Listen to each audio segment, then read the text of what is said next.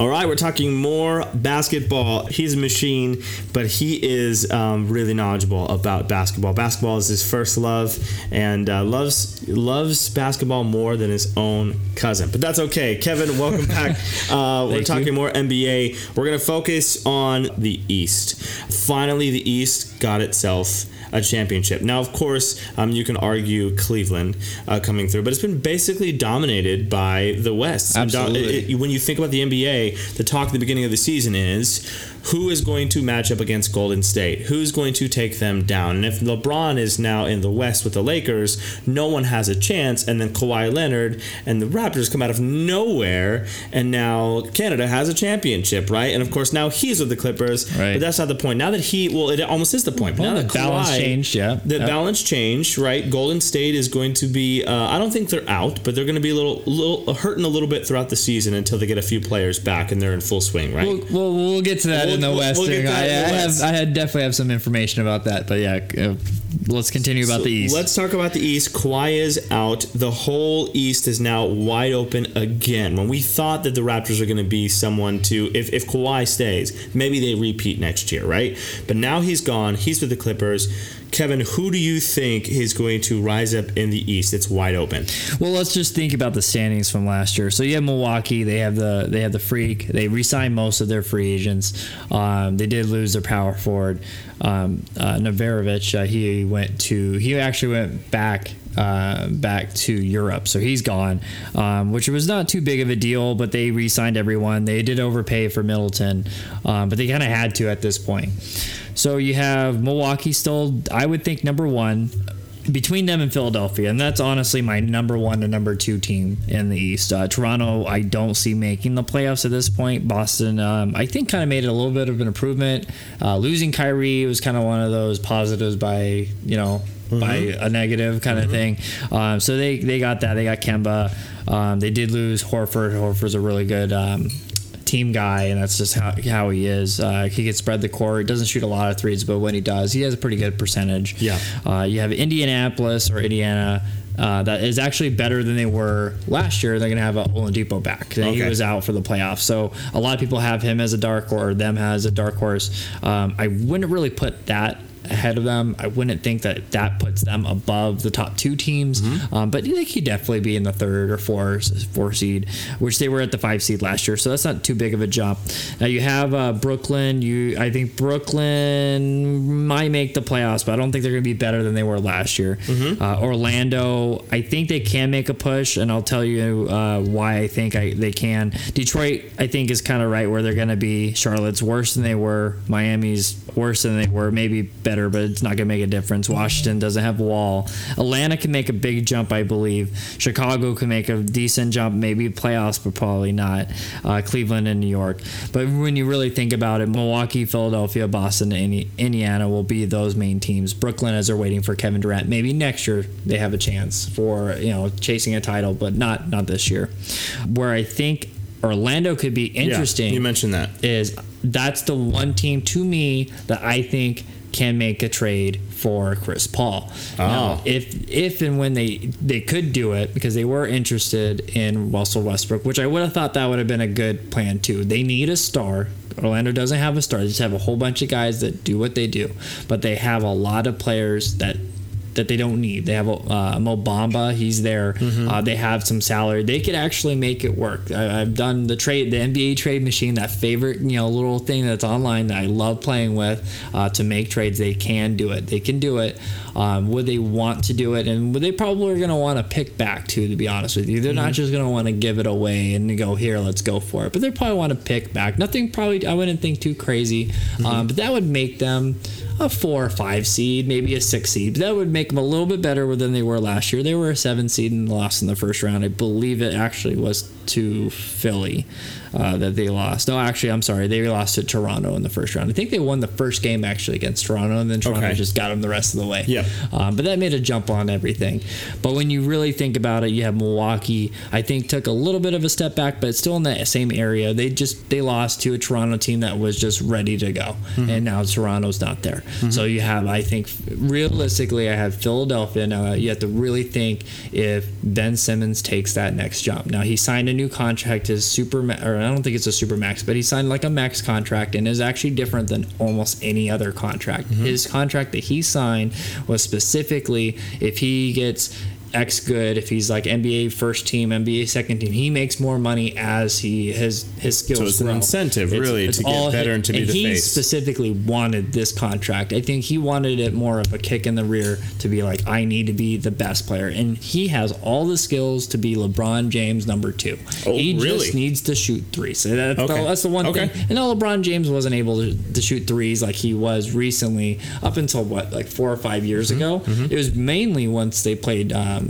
Golden State, when Golden State just shot so many damn threes. Right.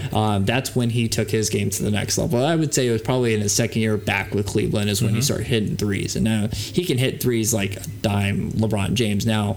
But that's what Ben Simmons is going to have to do. He's really going to have to work on his game to shoot threes, at least perimeter shots. If it's not a three, it needs to be a little bit more out in the perimeter, because what they did in bringing in Horford is now you make the whole paint more cluttered. And so if you have a guy on your point guard who cannot shoot a three, their spacing just gets so much worse. They lost JJ Redick to the New Orleans Pelicans, so that's going to make it difficult. So they really need to work on him shooting threes. They really need to be able to have players around him that can hit threes. Now Horford can hit threes. Joel Embiid, he can hit threes, but they're not going to be 3-point shooters or anything like that. They're good 3-point shooters. They're just not great. They need some really good 3-point shooters around them, because they did lose Jimmy Butler. He went to the Heat. So now they lost a little bit of that 3-point shooting specialist. So that makes it a little bit harder for him. But if he can really work on his shooting, and that's going to be the biggest thing. If he can work on his shooting, he'll be great. But think about it even too, is the Greek Freak, he doesn't shoot a lot of threes, and he was just the MVP. So if Ben Simmons can get the MVP, then they'll be a lot better. We just have to see. We have to see what happens. I think in the East, for me, in my opinion, I just think Stevens is the best coach.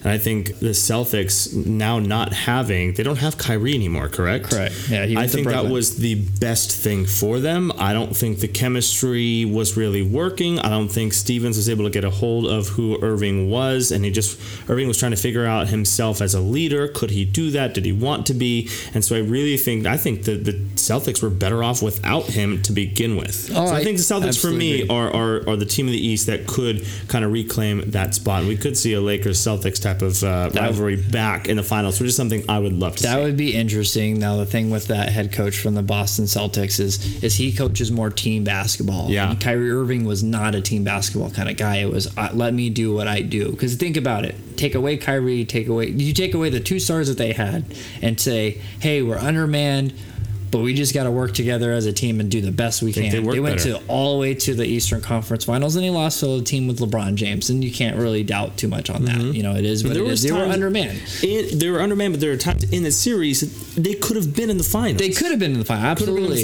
without those players. And everyone just assumed, now you bring those 2 guys, now they're unstoppable. Yeah, and that's what, I thought that too. I mean, a lot of people were fooled because of it, but that wasn't the case. Now they get to play with more team basketball, and then I wonder where Tatum goes, because Tatum had to take a back seat in this season, and his numbers went kind of backwards. But I really think a lot of people do that he can take that next step. Give him the lead. You play team basketball. I think it's something we don't see a whole heck of a lot in the NBA, because you're your stars. You need your 2. You need your 3. And I think Stevens can coach that. He proved that in college with Butler, with going to the finals and going up against teams like Duke. And I think he's transitioned to be a really good coach, team basketball on the NBA level. So I'm looking for the Celtics. You say Orlando could be the team coming out of the East. I don't think that they're coming out of the East, but I think it's a team that can make a jump, and it just matters. They will not make a jump unless they make a move. They're going to be exactly where they were. They're going to be a 6 seed at best, 6 or 7 seed, if they stay where they're at. So they have to make a jump. It's the same thing that I was talking about. You don't want to be at the bottom end of the playoffs or playoff seeding at the 7, 8 seed. You need to be a little bit above that. Now, being a 5 seed, you have about a 50-50 shot. You don't have home court advantage, but you have a 50-50 shot. If you steal one game, it all changes, because it's not like 8 seeds really hard. It's only happened a couple times that 8 seeds beat a 1 seed, because it's very difficult.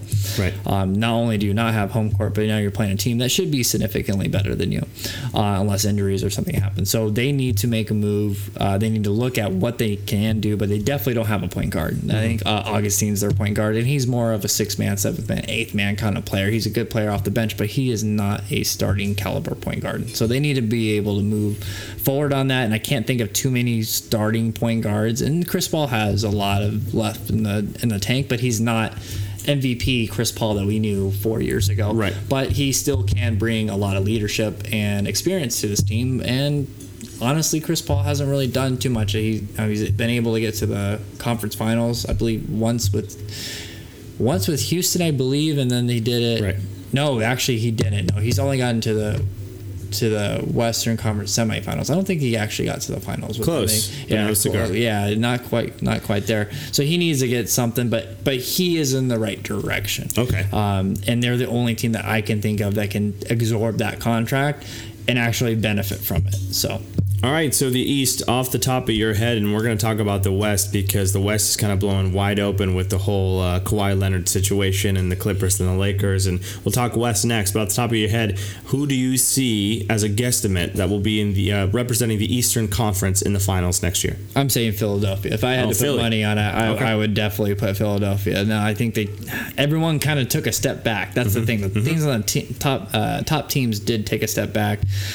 But Philadelphia just has too much talent. As long as Embiid, though, that's the only thing, is health. I mean, that means for everyone. If LeBron James goes out, then the whole team goes to Ricochet. If Anthony Davis goes out, the whole team goes to Ricochet. Kevin Durant went out, and then they weren't the same team. So, but with Embiid healthy, with Ben Simmons healthy, those are the main 2 guys. If you can keep those guys healthy, they have a real shot to either win the whole thing or get close. Because if that shot didn't go in for Kawhi Leonard, let's say they go past the round, let's say they beat Milwaukee, which they could have, they would have beat Golden State. And then we would have been talking about the Sixers winning their first championship in a long time. So, I'm going to go with Philadelphia. I'm going to go with that. I think that's a great pick. I'm just going to go a little bit different. I think the Celtics have a chance if they can get their team effort together, and Stevens can get everything back in motion of 2 years ago. I think they have a chance to challenge the Sixers. But I think the Sixers are a very solid pick in the East. So we're going to talk West though, because there's drama there, and we all thought the Lakers had it.